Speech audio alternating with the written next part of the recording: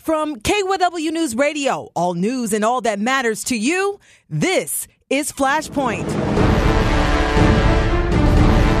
What's igniting debate online and in your community? I'm KYW Community Affairs reporter Cherry Gregg, and we'll run through the big issues of the week that are getting folks hot under the collar. Welcome to this very special 1-hour edition of Flashpoint. For the very first time, we recorded the show in front of a live studio audience here at the Broadcast Center. We discuss women who work, politics, and policies that impact women. Let's dig in. According to the Pew Center, 256 women have qualified for the November ballot in the U.S. House and Senate, 197 Democrats and 59 Republican candidates. 8 women are running for Congress in Pennsylvania, and for the very first time ever, 2 women, Republican Pearl Kim and Democrat Mary Gay Scallon, will go head-to-head for Pennsylvania's 5th congressional seat. But this is a pink wave, y'all. Historically, Pennsylvania has done poorly when it comes to women in political leadership roles, and most recently ranked 38th among the states when it comes to representation of women in elected office. In the state legislature, only 14% of the Senate and about 20% of the House are women. But when women make up 51% of the population, my question is why? Why is Pennsylvania lagging behind other states, and what can voters do to level the playing field? With us to discuss this Flashpoint is the Honorable Christina Tartaglione. She's a Democratic senator representing Pennsylvania's 2nd Senatorial District. Welcome. We also have Jasmine Sessoms. She's founder of She Can Win. And yes, you can applaud for our audience. For our panelists, we have Dr. Dana Brown. She is executive director of the Pennsylvania Center for Women and Politics. And finally, we have Christine Flower. She's an attorney, columnist, and radio host at our sister station, WPHT. Welcome to Flashpoint, everybody. Thank you for being here. Dana, Dr. Brown, I want to start with you because PCWP has done extensive research on women in political leadership. I want you to lay the groundwork for us in Pennsylvania and give us some context. Why does the Commonwealth rank so low? Unfortunately, we rank so low that when you take a look at all of the local elected officials, in addition to the state legislature, we are ranked 49th in the nation. So 39th, 38th when it comes to the state legislature, yes, but even worse if we actually collect all the data across the Commonwealth. And so I often am asked, why, right? What is this? What is the puzzle with Pennsylvania in terms of women in politics? And so I'll tick off just a couple of things. We have some institutional barriers in Pennsylvania that are different than some other states. And one institutional challenge, frankly, is our party system. We know from the political science research that there is a male selection bias when it comes to endorsed candidates. Okay, so that's just what the poli-sci literature is saying. So we have that institutional challenge. And we also have that party system built by men, for men, hundreds of years ago. When you're thinking about identifying future candidates and recruitment, they're looking at traditionally masculine qualities, which leads to that male selection bias and endorsements. But that also then leads to a lack of turnover with candidates. We don't really have a number of open seats because we have these seats that we know incumbents win at a rate of 95% plus. So that's another institutional challenge, is just the lack of open seat opportunities for any newcomer, but particularly for women, where we know women candidates do particularly well in those open seats. And then lastly, I'll get to the individual thing. We know that women do not run, but frankly, there are some good reasons, right? There are those institutional challenges that I just laid out that would deter any newcomer. But what we're trying to do at the Pennsylvania Center for Women in Politics is to train those leadership skills, because leadership can be learned. And so we're trying to encourage women to be political entrepreneurs and run. And that's part of what we're going to be discussing today. And so, Senator, you were only the 5th woman elected to the state Senate here in Pennsylvania. And how does what you're dealing with now compare to what you were dealing with in 1994 when you joined the Senate? I just want to say I am tied for seniority in the Senate. I've seen the Senate turn over 100% in my 24 years there. And when I first got there, the average age was 72, and they were white males. Wow. So I knew they either were going to love me like a granddaughter, or I had a lot of work to do. And I actually wore pants on the Senate floor, and one of the oldest senators wanted me admonished and taken off the floor because I wasn't dressed properly. I didn't have a skirt on. Oh, wow. So, yeah, Dress code. there was some barriers there. Yeah. Unfortunately, we only have 7 women in the Senate out of 50, but we have a lot of women running, so hopefully we're going to pick up some seats. It is different now, where it's easier to cross party lines because there's more women on the other side, and we can make our alliances. When I got there, there was only 3 actually senators there. Yeah. So they're, But when you're talking about alliances with 7 people, I feel like how powerful can you, that's why we're here. And so, Jasmine, I want you to jump in here because you actually have worked on a number of campaigns and realized one thing that made you do some research. So not only are there no women in the Senate in our House, there are no black women in the Senate at all. Shirley Kitchen just retired. There you go. So we don't even have a black woman. So where my focus has now been to turn to women of color and encouraging them to run. I have worked on a number of campaigns. I think I'm at 62. Wow. It's a lot. I do about 11 at a time. So what I found when I first started, I only worked on men's campaigns. For the first 6 years of my career, I only worked on men's campaigns, and a woman who was very qualified to run for judge asked me to come and work on her campaign. I'm a fundraiser by trade, and I raise a lot of money. And I could not raise this very qualified black woman money. No one would give her money. I wanted to know why, so I asked. I started asking women that were in office, why does no one run? They were like, are you kidding me? Who would want to do this? This is the old boys game. They lock you out. The unions don't care. Our individual donors, my parents can't gift me $10,000 to start. There are some inherent barriers when women run, but especially women of color. Yeah, and Christine, I want you to jump in here because you've been a very outspoken voice, especially when in the conservative movement. And how are Republican women faring here? Because when I laid out the numbers, a lot of the women running are on the Democratic team. Yeah, I wanted to thank Her Honor, Senator Tartaglione, for talking about the alliances across party boundaries, because there is a tendency, or at least until recently, there was a tendency to presume that if you were a female, you were progressive, you were a woman. And that's problematic because there are women who can bring we bring a great deal to the table, regardless of what our own personal politics and perspectives are. But when you basically sort of put us into, compartmentalize us and say, well, if you're a female, you're going to have a progressive voice, that's actually self-defeating because there are going to be men out there who are going to say, well, I can't have an alliance with a woman who's going to be a progressive if I'm a conservative. So to get back to your original question about Republican women, dirty little secret is I've only been a Republican for a year and a half. I was a Democrat for 37 years. I was a registered Democrat, and I rarely voted along party lines. I crossed party lines so many times. So for me, I don't see it as a party issue. I see it as spot issues. And I do think it's really, and I'm very grateful that you invited me to speak on this panel as well, because I do think it's important to get it out there that conservative women have the same concerns as all women, and there's a kinship there that shouldn't just be defined by your specific politics, your specific, issues. Yeah, but and I agree. I mean, should some of the gender issues that we talk about, do they cross party lines? Is it political? And please, ladies, jump in. Yes, I think so. We all care about the same things. Health care is a big issue. Yeah. And a woman's right to choose is a big issue. Yeah. It is a big issue because I don't want anybody telling me what I can do with my body. Yeah.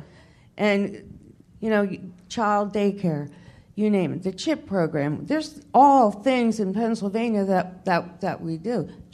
My mother was the first woman elected citywide in 1975. Yeah. She was the only woman for years. Yeah. And she's been very outspoken, but she had to be because there were all men around her. Yeah. And Yeah. I had a great teacher. Yeah, I see. And so why do you think, Dana, you're a numbers person over here. Why do you think the number of Republican women running is so different from the number of Democratic women? I will answer that, but I want to just share with everyone that in terms of legislation, we actually do know from the political science research that women do work across party lines at a much greater extent than our male colleagues do. Can we clap for that? That would make the world a much better place. Women, so about a year and a half ago, my center, we did a study just focusing on the Pennsylvania General Assembly, and basically it was, the bottom line is, if you want to get a bill passed, have a woman legislator, Republican woman legislator, because the Republicans are in power, because they have a much higher bill passage rate than their male colleagues even. So I just want to share, there actually is a lot of research. So the few women in the legislature are getting a lot more done. Is that what you're saying? Absolutely. They absolutely are very effective. And a little dirty secret about women in politics, too, is that women are, nationally anyway, we bring more money back to our districts than our male colleagues as well. So there's a lot of good reasons to support women in politics and women in public leadership at large, but again, it's a lot of social science research to support that. We've known now for a couple of decades that we do have a gender gap in terms of politics. We have a gender gap where both in party identification, women choose the Democratic Party. Women generally prefer the Democratic nominee for president for the past few decades. Just when Hillary Clinton ran, we had a historic gender gap of 14 points between men and women in this country. And even with Katie McGinty down the ballot for the U.S. Senate, we saw a really large gender gap there just within the state of Pennsylvania.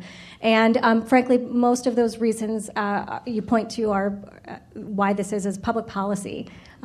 Frankly, the Democratic Party, we know, supports some social safety net public policies that particularly women and children oftentimes are a primary benefactor for. And women are aware of that. And so they then choose the Democratic Party and choose a Democratic president. And so I want to kind of switch gears here a little bit. So knowing that women can work across aisles, we heard that. And what would get a woman to run then? Because if women are more effective in leadership, women are more willing to be bipartisan and get more things done. How can we get more women to step forward? And what compels a woman to say, you know what, I'm going to throw my hat in the ring? Well, one, you have to ask. A woman typically has to be asked 9 times before they're running. So nine times. Say that again. Nine times. So who wants to run for office in here? Will you run for office in here? All right, that's twice. Before I get off this panel, I'm going to ask you 2 more times to run for office. Literally, we have to ask women to run. We have to support women. I go broke donating to women. If you pull down a campaign finance report, you will see my name up and down. Donate to women. Senator, am I right or am I wrong? There you go. Donate to women. Volunteer on a campaign. Yeah. We need that kind of support built in because we are literally, and especially women of color, we are doing it sometimes by ourselves. Out the pocket. Out the pocket. We need support. So women aren't running because there aren't those supports there. But if more women would support other women, I feel like women would run. Yes. And when women run, they win. And let me ask this quick follow-up, and maybe, Christine, you can jump in here, because did the Me Too movement, did this women's march, did any of this change the ideas and motivate more women to say, you know what, I'm gonna step forward? Well, at a practical level, I know that the Me Too movement had an impact in my district, in the 5th Congressional District, because Pat Meehan was my representative, and we will now have a woman, regardless whether it's Pearl Kim or Mary Gay Scanlon. And the reason that we will have a woman is because Pat Meehan decided not to run again because of a tangential type of a Me Too issue. So at a basic level, yes, it's had an impact in my local politics. I've been fairly outspoken about my approach to #MeToo, and I don't think it's any secret, if anybody's read anything at all that I've ever written about it, that I have a big problem with the way it has morphed into what I think is it's a representation of victimhood as opposed to an amplification of women's voices. And I also happen to have a nephew who's 10 years old, who I spend a lot of time with, and I feel very nervous about some of the ramifications of the Me Too movement that I've seen happening. And so for me personally, I don't think it's been a positive development. But yes, it has. We are going to have a female in the 5th Congressional District because of Me Too. Yeah. Any comment, any response I to know that? the Senate has worked very hard to change their policy after the Me Too movement. Before you had to go to your supervisor, well, they're all men.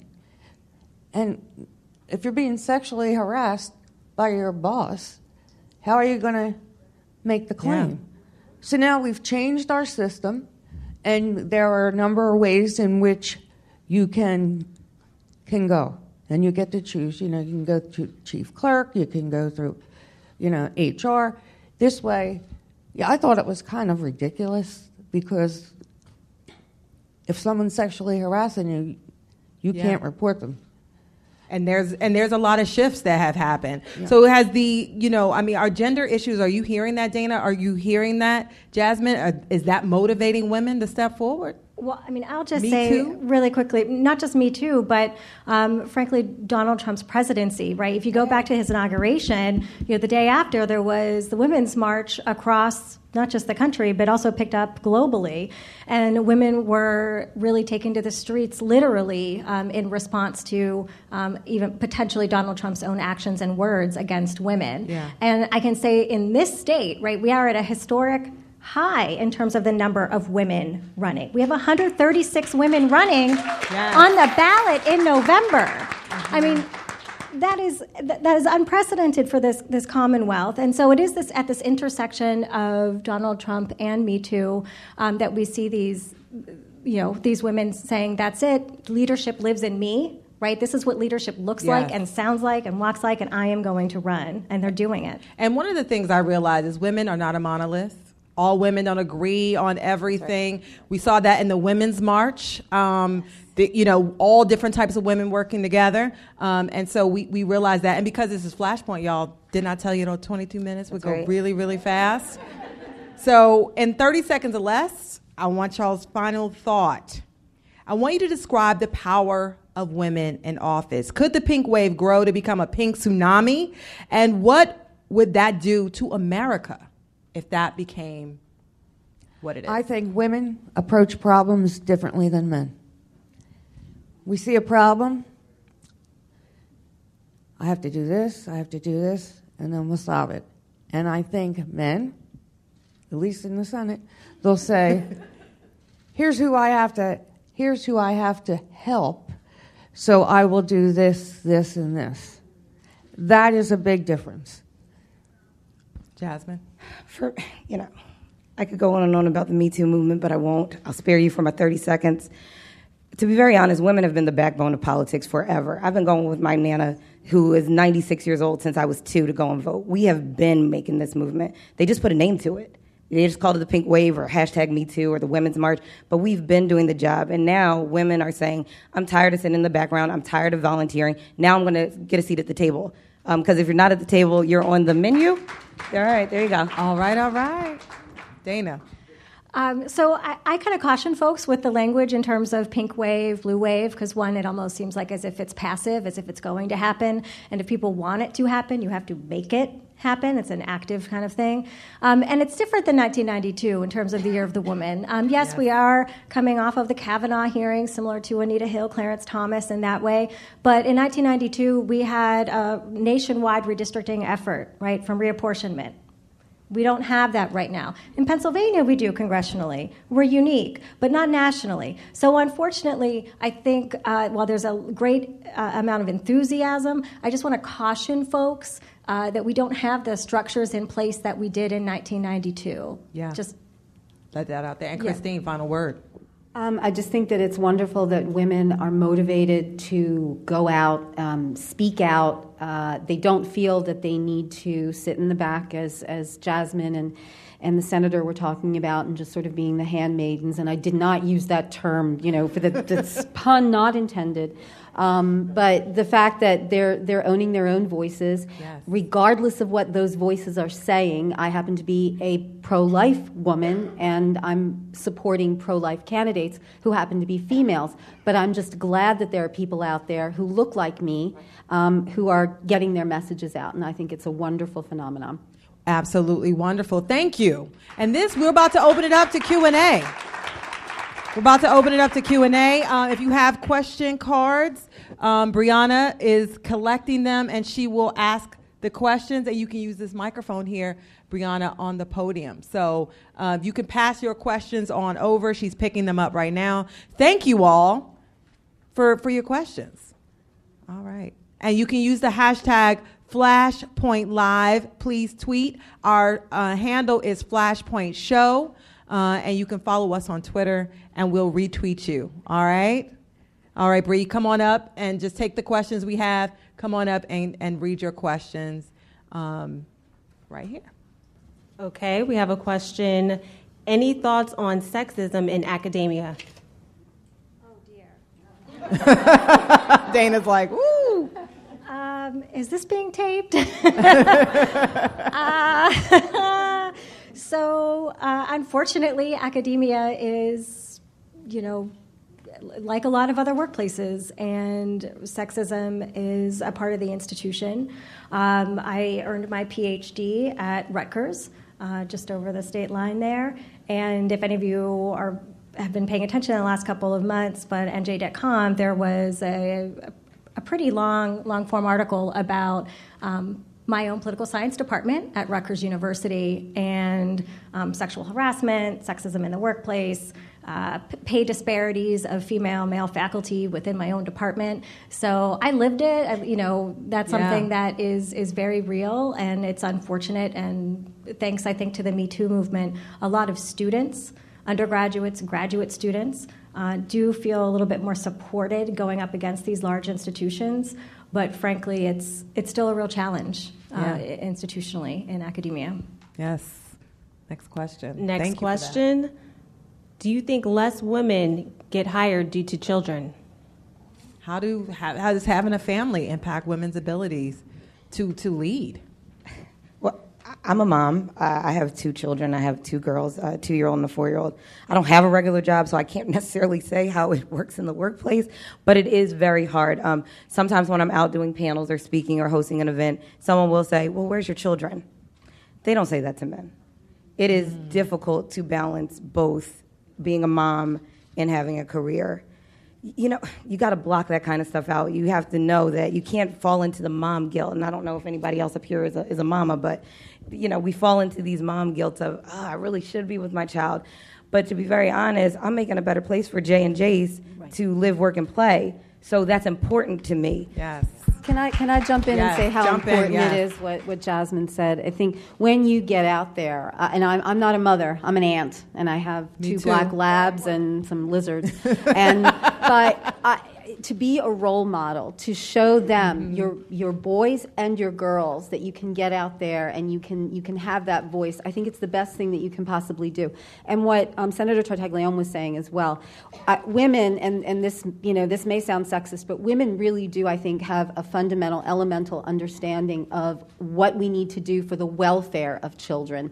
And I was just really quickly, I was really happy today. I sent an email to a colleague, and it bounced back saying he will be out of the office for the next month on paternity leave. And I thought, and a woman must have decided that he needed to be out on maternity leave. So paternity leave. Next question. Well, someone wants to know, why have 3 of you not run? Ooh! The senator's like, well, they're not talking to me. Yes. I mean, has anyone met me? My temperament isn't for her. Did anybody ask you? Oh, yes, a billion times, and my answer is no. I'm a queen maker. I don't want to sit in that seat. I can be more influential behind the scenes. Heard that. I'll real quickly say I do believe it's everyone's civic duty to actually consider it, and at some point I probably will, and I hope everyone in this room does too. All right. Any comment? No comment on that, Chris? No comment. One more question. Okay. Well, this one is directed to Jasmine. What is your organization breakdown of employees gender-wise, and how are you creating open-mindedness in young people?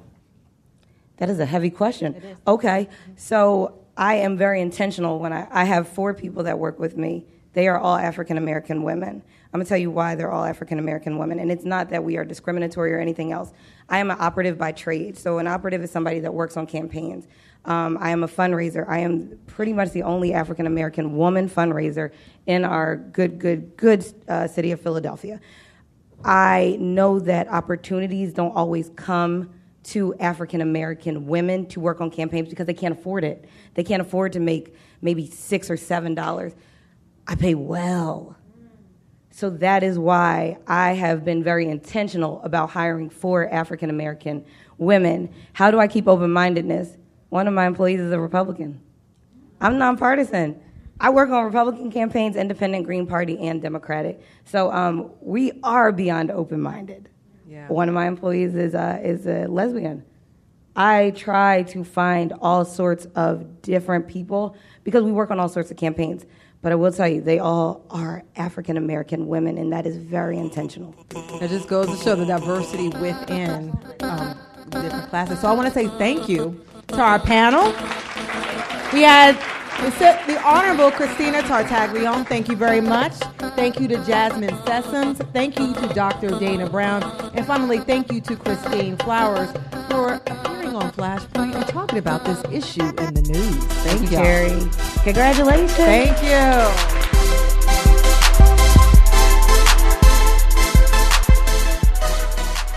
We'll be right back with the second half of the show. Thanks for listening.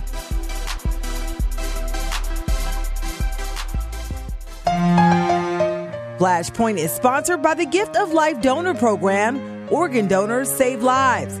Register today at donorsone.org.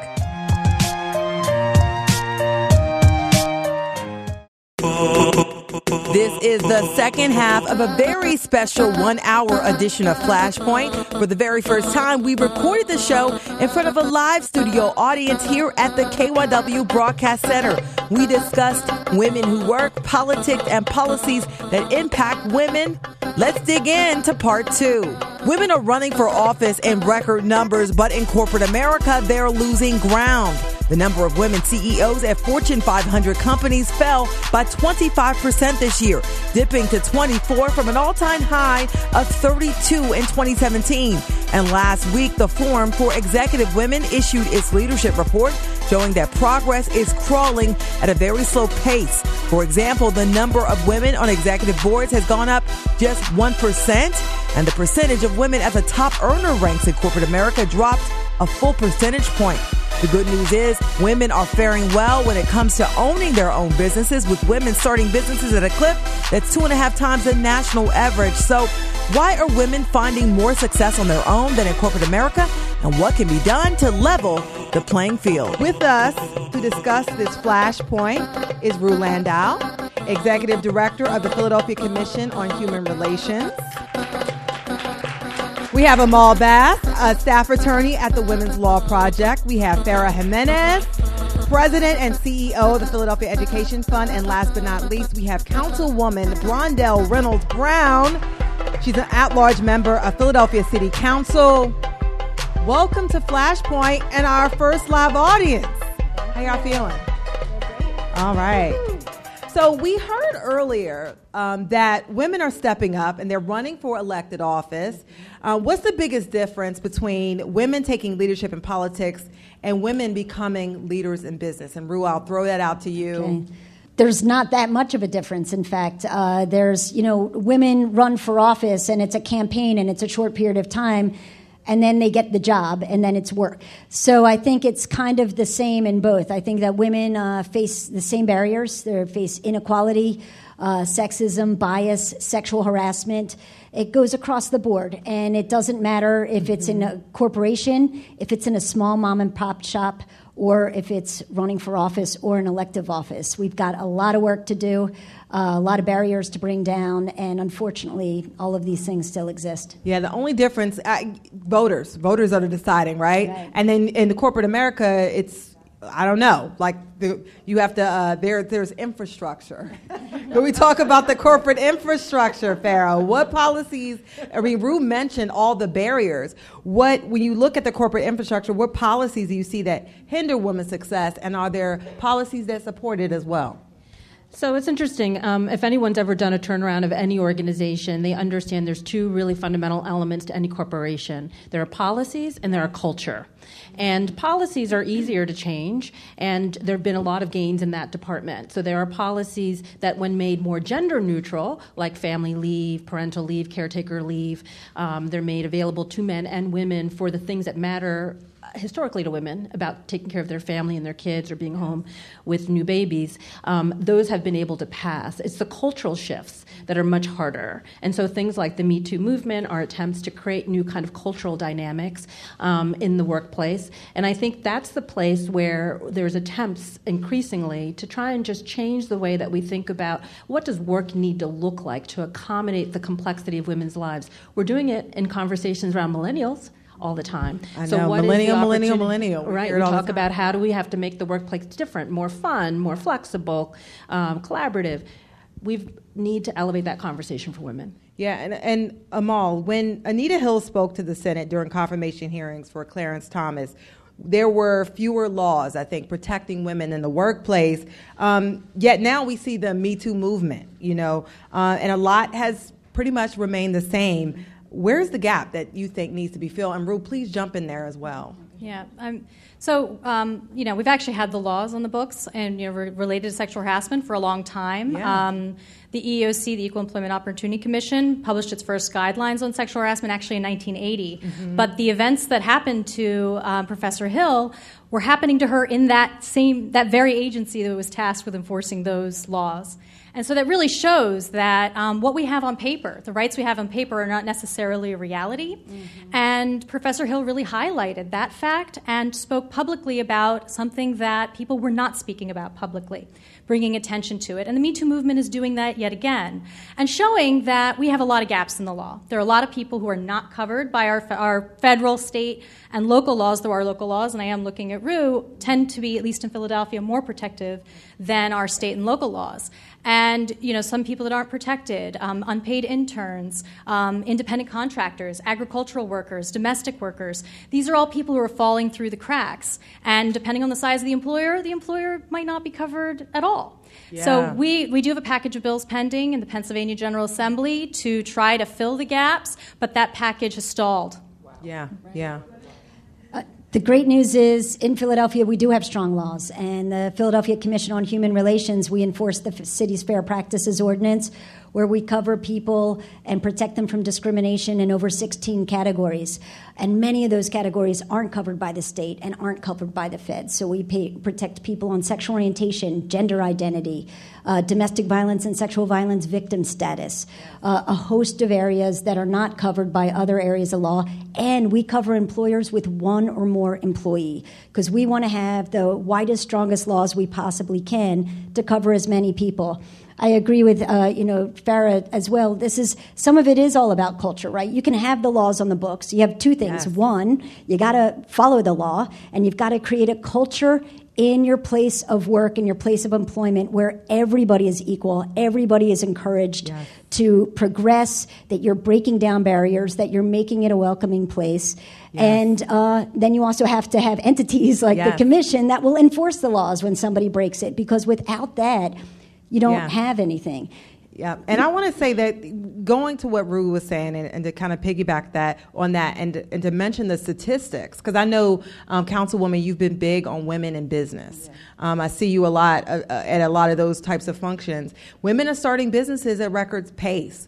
And what is being done to ensure the success of these businesses? Because if you move them out of the culture of those other corporate entities and you put them in there, how are they faring? Well, my question always is, and what role can government play to change the paradigm or the culture of a circumstance and move the needle? So that's where I look always when I've come upon a circumstance it gnaws at my gut because we have not made any progress. Mm-hmm. So when you speak to the issue of businesses, what role can government play in ensuring that women not only start businesses, but thrive and survive and thrive in their businesses? And government actually does have a role. So I would take a step back first, and I like to look at what the boards of organizations look like that come before City Council who want to do business with Philadelphia City Council. Because what I've learned is that if you don't ask the question about and what does your organization look like, then you get surprises. The clearest example was November 2016 when a major developer wanted to come before City Council and do business down by the airport. We want your business. We want you to build. That's jobs for families. But we also need to know that you understand that we want you to do business in a city that is 51% women and a majority minority city. So now they have to answer the question, and what does your board look like? So what do you think this board looked like of this organization? There were no women and no people of color. Well, there you go. So if you don't believe that philosophically, how can you then say you want to do business in the city of Philadelphia? Government has a role. That's right. And so, I mean, can we clap for that? Yeah. Just asking questions. A lot of times we don't ask those questions. And so, Farrah, I want to ask you, because you've worked with women getting back in the workplace. We hear, and what the councilwoman said, I mean, I mentioned minor statistics, only a 1% bump on those corporate boards. But you worked a lot with women, and that's how I initially met you, worked with women trying to get back in the workplace. What are some of the issues that women are dealing with? So before I began leading the Philadelphia Education Fund, I ran a homeless services organization, working with several hundred women experiencing homelessness, 100% of them being young mothers, only, I think, 1% being married mothers. So the rest were single. And one of the stark realities is that when you're challenged with both raising a family, you have a limited education, almost none of our residents had even a GED, the ability to get back into the workplace is really challenging. And so a lot of the work that we did in the Center for Employment and Training was about setting guardrails for future success for the families and for the mothers. One was getting sure they got a GED, high school diploma, and ideally some post-secondary, because your ability to earn increases exponentially with that high school diploma, as much as 37%. And so if you don't have one, your earning potential is always going to be a lot less. Two, making sure that they had the familial or other kinds of external infrastructures for childcare. Yes, that's a big issue. The workforce is not flexible. If you cannot show up reliably and consistently, I'm sorry, it doesn't really matter what your situation is. The employer is motivated by the need to generate a certain amount of revenue, and that requires things of their employees. And so we had to be able to support families and being able to get those additional guardrails. So those were really, I think, the most fundamental elements. And I would say the third is, depending on how the family environment you're raised in, if you aren't surrounded by people who have had to work on a regular basis, you may not have workplace competencies either, which are about the ability to accept feedback, to respond, not react. So we did a lot of work in developing those competencies as well. I will say this other thing. For some women, it is really important that they're at home. It doesn't matter what their income is. Some of them, caring for their children before they go to work is really important. So what we often would encourage our mothers to do is, maybe a full-time job is not right for you right now, but if you can stay in the workforce in the form of volunteering, an unpaid internship, you're going to continue to build the necessary credentials so that when you're finally able to return to the workforce, you're not starting at that minimum wage job. And you've got those relationships and workplace competencies and experiences that'll set you up for future success. Because women a lot of times we do have seasons, right, in our lives. And so even if you do everything right, you stay back, you stay in the workforce in some way, we still face some form of discrimination. And so there are all sorts of issues part of playing the game in the workforce. And Amal and Rue, can you talk about that? I mean, Rue mentioned the barriers earlier, but these women, we're coming back into the workforce. We want to move up. We want our businesses to be successful. Sure. And I actually first want to say that for those women coming back in the workforce, that you're advising to, volunteer and, to keep one foot in. It's really important. Our anti-discrimination laws should cover them and protect them. And right now, in most cases, it does not. So that's really important for that. And with anti-discrimination laws, assuming it does actually protect you, that's a big part about making the game fair for everybody. Where our workplaces have historically been, in most places it's called at-will employment, where most workers don't have a contract and your employer can terminate you for no reason at all. And what the anti-discrimination laws are there to do, it's there to say, you know what, you have to treat these employees in a certain way. It's a floor. And that's a very important thing. It clarifies what the rules of the game are, how employees should be treated, and I think that's good for everybody. It's good for employers to know what they need to do. So I think that's good for everyone. Yeah, I know that when women, especially children, get involved, women are nervous about having children at a job because you think that if I get pregnant, if I have a baby, then I'm going to get passed over and then I'm going to get skipped, even though you've been one of the best employees or something like that. I can speak to that in a big way. As a candidate running in 1999 with a 3-year-old on my hip, I had a campaign manager who demanded that I do septic stops every morning. I'm going to do that after I drop off my daughter at childcare, because I'm going to spend 30 minutes with her and give the city 12 years of my life. So childcare is a real barrier, and we all should know that the issue of childcare hits every sector that you can think of, including the jury system. I mean, right now, if you're called to serve a jury and you have children, the system does not have a way to make sure that your children are in a safe, secure place while you honor your civic duty. And so Montgomery County has a practice where they actually have court childcare. And just last week, I introduced a measure for the city of Philadelphia to institute. We're going to have hearings. But we need to have child care for those who want to honor their civic duty, or else you end up with juries that do not look like Philadelphia. Can we, because y'all know, if y'all got daycare for the babies, more women will be on juries. And so I want to talk about wage equity. I got to switch gears here, because we've been talking about wage equity for how long? Too long. A long time. And I know that we had an issue in Philadelphia with a court case. Yes. And Rue, can you speak to that court case? What was the outcome there? I know you got some approved language that we can say about this court case. This is, the City Council, thank you, passed this great wage equity law that says that if you've been, when you're being hired, your employer cannot use your past wages to help set your current wages for the job you're about to get. Great law, right? And Rue, what would that do? Can I honor and salute Councilman Bill Green-Lee, yes, who introduced that measure with me serving as a co-sponsor, because it's important to be cognizant of what voices on council speak for those values that matter to you. Absolutely. Yeah. Thank you so much for that. It's a great law. It makes sense for women, for people of color, people with disabilities, the LGBT community throughout the city, everyone who's been historically underpaid for so long.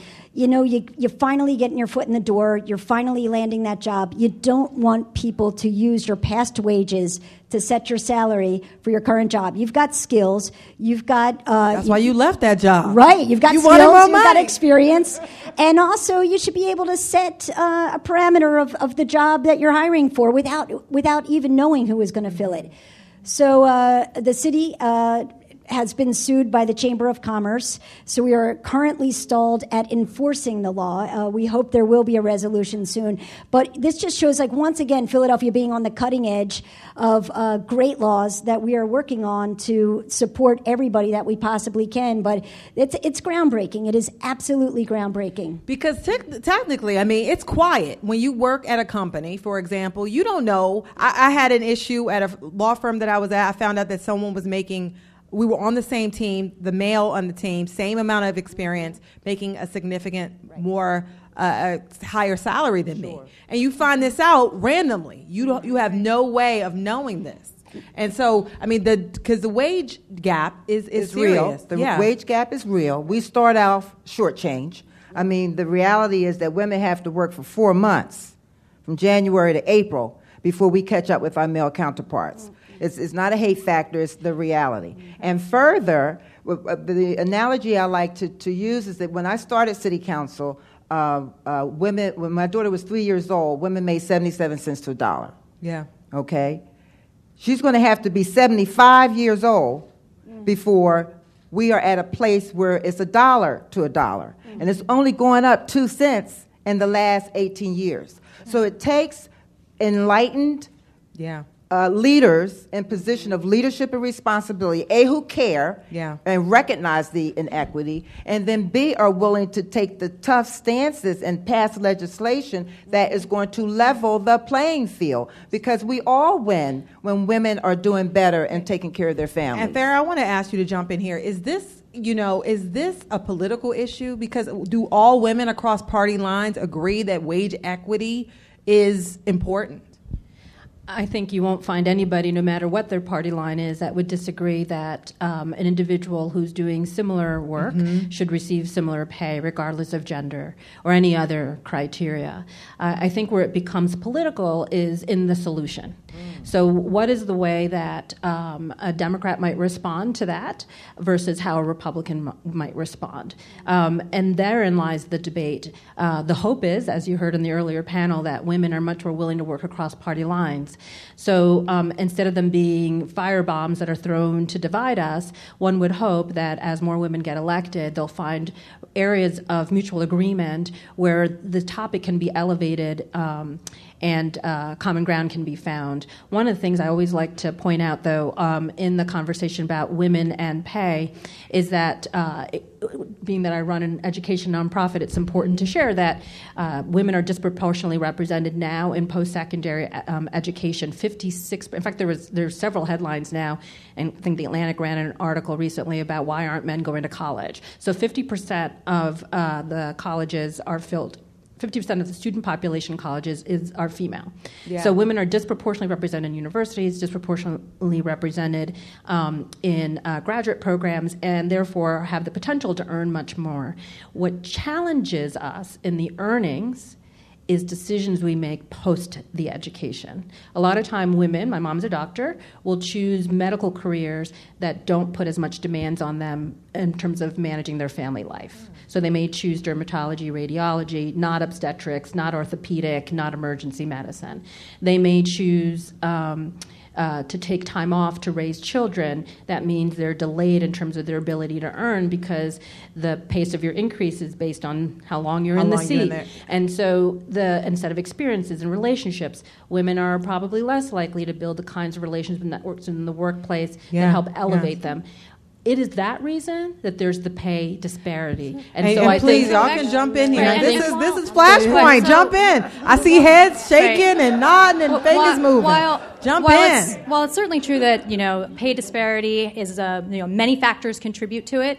There's been a lot of research out there that shows that there is, when we control for all of those factors, still an unexplained gap. And that gap is between men and women. That gap is between people of color and white men. That gap is between women of color and white women. And that unexplained gap, the most likely answer for it, is discrimination. So that is clearly still a part of it, even though there are many factors that contribute. It's just the statistic that we've typically used, 70 cents on the dollar, is with all those variables. Yeah. The margin is much less. I personally don't want to put this on women, that women are choosing certain things. I mean, there's no doubt there's a culture in places of work. I mean, I've heard stories from, emergency room doctors down to, somebody who's working at a national chain, working 2 jobs to put food on the table. Women are really hardworking. They're going to do whatever they can to make it happen. And I don't think that we can stop for a second to say that women are making the choices that are keeping them behind. We have to make more opportunities, open more doors, have more leadership programs, mentor more women to be on boards, to learn some of the skills that we need to learn. And I don't know many women who are going to say, no, I'm not going to take up that opportunity. I don't want to advance myself. I don't want to work harder. So I've just got to tell you, I mean, I just think this is the culture change that we're talking about, that everybody needs to make sure that they're opening doors on the way in, and also that the climate and the culture in the place of business is also equal for everyone. And because this is Flashpoint, that's the line. They were getting hot. Y'all were getting hot. I saw it. People perking up. Y'all were getting hot. But because this is Flashpoint, we do have to wrap this up. Oh. So in 30 seconds or less, let's talk about the roadmap here for this pink wave in women rising up the ranks at work. Let's talk about it from a legal, governmental, municipal, political perspective. Each of y'all can pick one. 30 seconds or less. Let's wrap this up. We'll start with you, Rue, end with the councilwoman over here. There's all the municipalities and the states across this country just have to pass laws that benefit women, that level the playing field, that give women and all sorts of people opportunities so that we can have true equality. And then they need to be enforced. And then we also need to change the culture too. We're not going to get anywhere unless we do those three things. So we have great laws in the books, and we're happy to share them with anybody who needs them. Amal. Right. So time and time again, I hear from women who call me who have suffered some sort of discrimination at work, and they think the law is better than it actually is, that they think it will protect them. They might be an unpaid intern, and it doesn't actually protect them, for example. And we really need the laws on the books to reflect what people need, and we really need them to just have the opportunities to actually rise in the ranks at work. That right now they're being pushed out. As soon as they get pregnant, they're getting pushed out of the workforce. And we need laws that protect them from that. All right. My whole career has been about empowering individuals and empowering women in particular. And so I'm going to focus on the fact that one thing women can do is start to stop looking for mentors and start looking for sponsors. My entire career, I have had men sponsor me. What's the difference? A mentor assists and listens and coaches. A sponsor stands in front of you and positions you and places you in places of power and importance. And so what you want, women, is if you're looking to gain yourself, is to look for sponsors. Individuals, men and women, who are going to put you in those seats, watch out for you, and give you those opportunities. So we should put that in capital letters, underscored with exclamation points. Because I agree 2,000%. I'm thankful that I'm uniquely positioned in government to make a difference to better serve people's lives. And I was inspired to get involved because when I sat in Harrisburg, Senator Tina Tartaglione, there were 50 state senators, 2 were African American, and 2 were women. And I learned very, very early on, if you're not at the table, then you're on the menu. If you're on the menu, the conversation is not going to be in your best interest. So I have been inspired by that experience 20 years ago, which is why we put in place sexual harassment training, mandatory sexual harassment training for city employees. That's why we have in place now the Mayor's Commission for Women. That's why we have in place board composition, which is the law.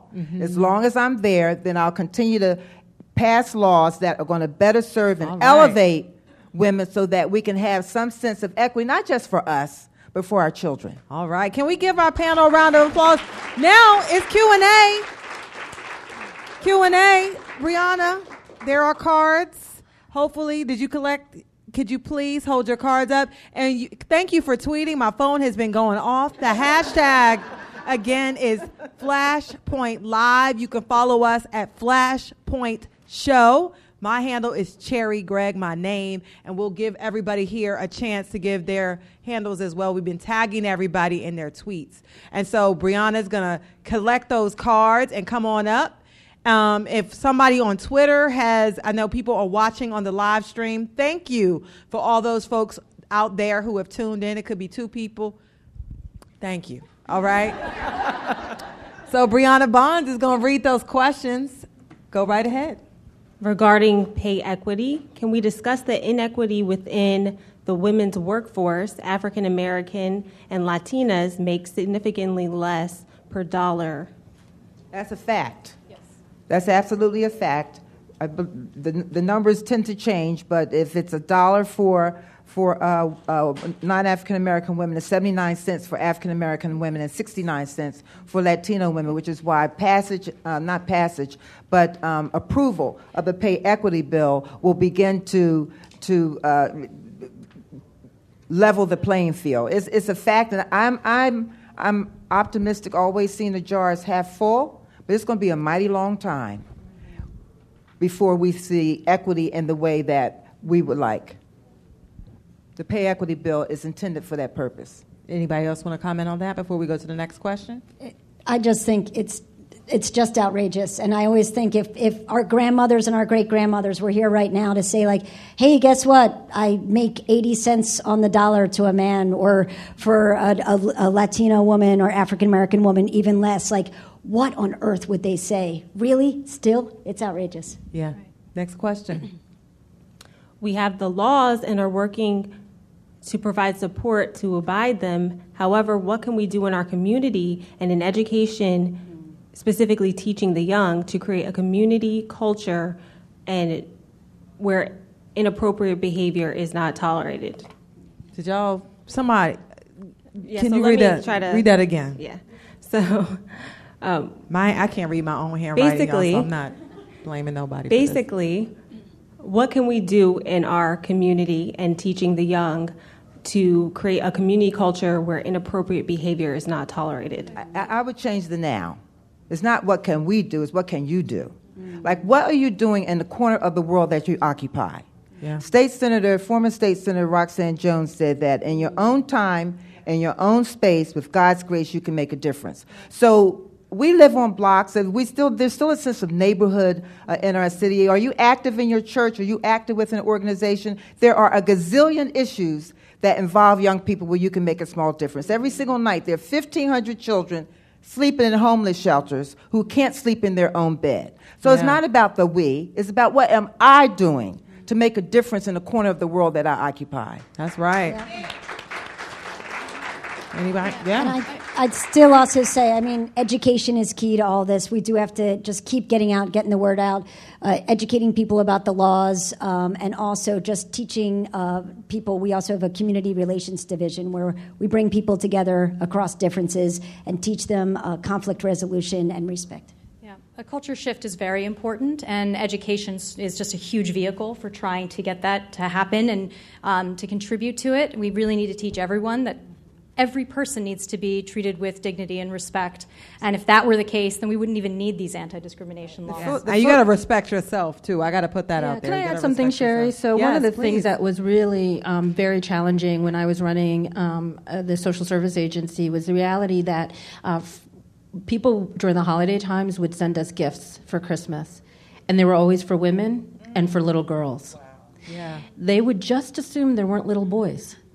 And so there were little boys who would reside in us, and I would say to our team, here are little boys being raised in an estrogen-enriched family environment, in an estrogen-enriched social service agency, going to estrogen-filled houses of worship, being educated in estrogen-filled schools. Yeah. What are we doing with these boys? Yeah. We're the models for our fathers. I think it's just as important for women to be advocates for developing strong and articulate and powerful and self-respecting men. Yeah, that's true. And we have time for one last question. Do we have one more? Yes. So can you comment on how sick time and fair scheduling help low-income women who need to work for their families? Yeah, that's a big deal. Because I know having sick time has been a big issue in Philadelphia. Oh, absolutely. And in Philadelphia, we do have paid sick days, and the state General Assembly is trying to take that away from Philadelphia. Mm-hmm. And, I think a big lesson in this, as Ruth said in her 30 seconds, is we really need to have our local governments and municipalities to have the power to pass laws that people need. Mm-hmm. And paid sick days was something that Philadelphia did and really should be everywhere in the state. Flexible work schedules, that at-will employment environment that I talked about earlier means that your employer can dictate pretty much everything about your day. Yes. And you have a lot of things to balance in your life. And you need to work you need to, a lot of times you're being forced to work part-time when you don't want to work part-time, or you have to have a doctor's appointment. We need to have flexibility in our workplaces, absolutely. And there is a bill pending in City Council to try to make that happen. Wonderful. Can we give our panel a round of applause? And you don't stay right here for a second. I want to say thank you to Ru Landau, thank you to Amal Bass, thank you to Farrah Jimenez, and thank you to Councilwoman Blondell Reynolds Brown for being on our second panel, Women in the Workplace. That's it for our first Flashpoint Live. Really happy about this. And I'm so happy that all of you could be here at the KYW News Radio Broadcast Center. You can follow us on Twitter. Y'all know our handle. Y'all want to say it with me? Flashpoint Show. Yes, the hashtag was Flashpoint Live. You can also follow me at Cherry Gregg. You can subscribe to the Flashpoint Podcast. We have exclusive content, and if you ask a question, your question will be available there.